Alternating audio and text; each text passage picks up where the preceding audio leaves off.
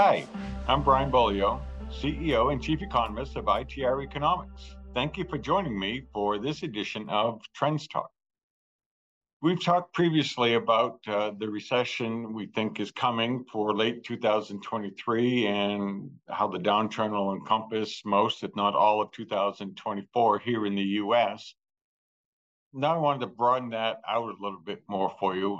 We've taken a look at Europe and their very high inflation, resulting high interest rates. The Fed their central bank rather, trying to reduce inflation by bringing down the rate of growth in the money supply they use, and we use an M1 version of money to track them.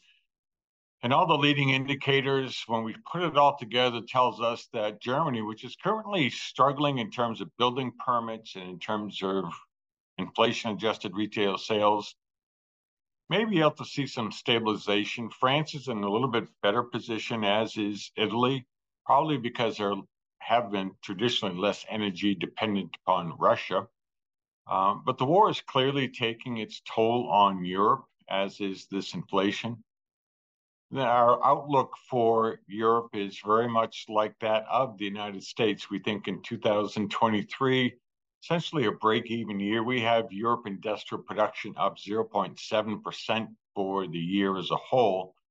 And that's a lot of it. That strength is coming from Eastern Europe, which is holding up relatively well so far. But Eastern Europe will eventually succumb to the pressures that we're seeing in Western Europe and the ones that we're experiencing here in the US. And there's some compounding issues in Europe that have us quite concerned. Seems like they're going to be fine with their energy supplies going through this winter, the winter of 22 and January 23. But that may not be the case next winter. And unlike here in the United States, we're seeing real wages in Europe. Inflation-adjusted wages are declining. And that's even a downside risk to our forecast for 2023, and consistent with our expectations that 2024, like in the United States, will be a recessionary year. And part of that is their internal problems. Part of it is the US is a very, very important export market for Europe. In late 2022, Europe overtook China in terms of where we get most of our imports from here in the United States. So we've had to downgrade that forecast for 2024. We've raised the forecast for 2025, very much like what we did with the US. We've had to bring that mid-decade recession forecast forward because the interest rates have gone up higher sooner than we thought they were going to be. And despite what the Federal Reserve says here in the United States, it's not because wages are going up too fast. That's just silly talk. Our Federal Reserve pushed up interest rates because of their mistakes prior to 2022. Now they want to blame it on employers boosting those rates. That's poppycock.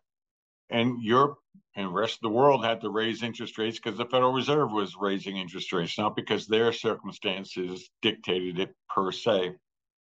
We've exported a lot of our inflation to Europe. So they're tied to our economy and our foibles and our strengths at the economic hip, and I'm afraid they're going to be experiencing the same malaise in 2024. The next time we talk, I'll probably talk to you about China, because if the US is soft in 2024, if Europe is soft in 2024, and given that China is very much an export-driven economy, they're going to have some problems in 2024 beyond what seems to be a COVID issue here for 2023. Stay tuned on that one, but for now, it looks like the world is moving very much in sync as we go through 23 and 2024. I'd normally wish you a happy new year at this point, but given the news I just delivered, that's probably not appropriate. But you know what?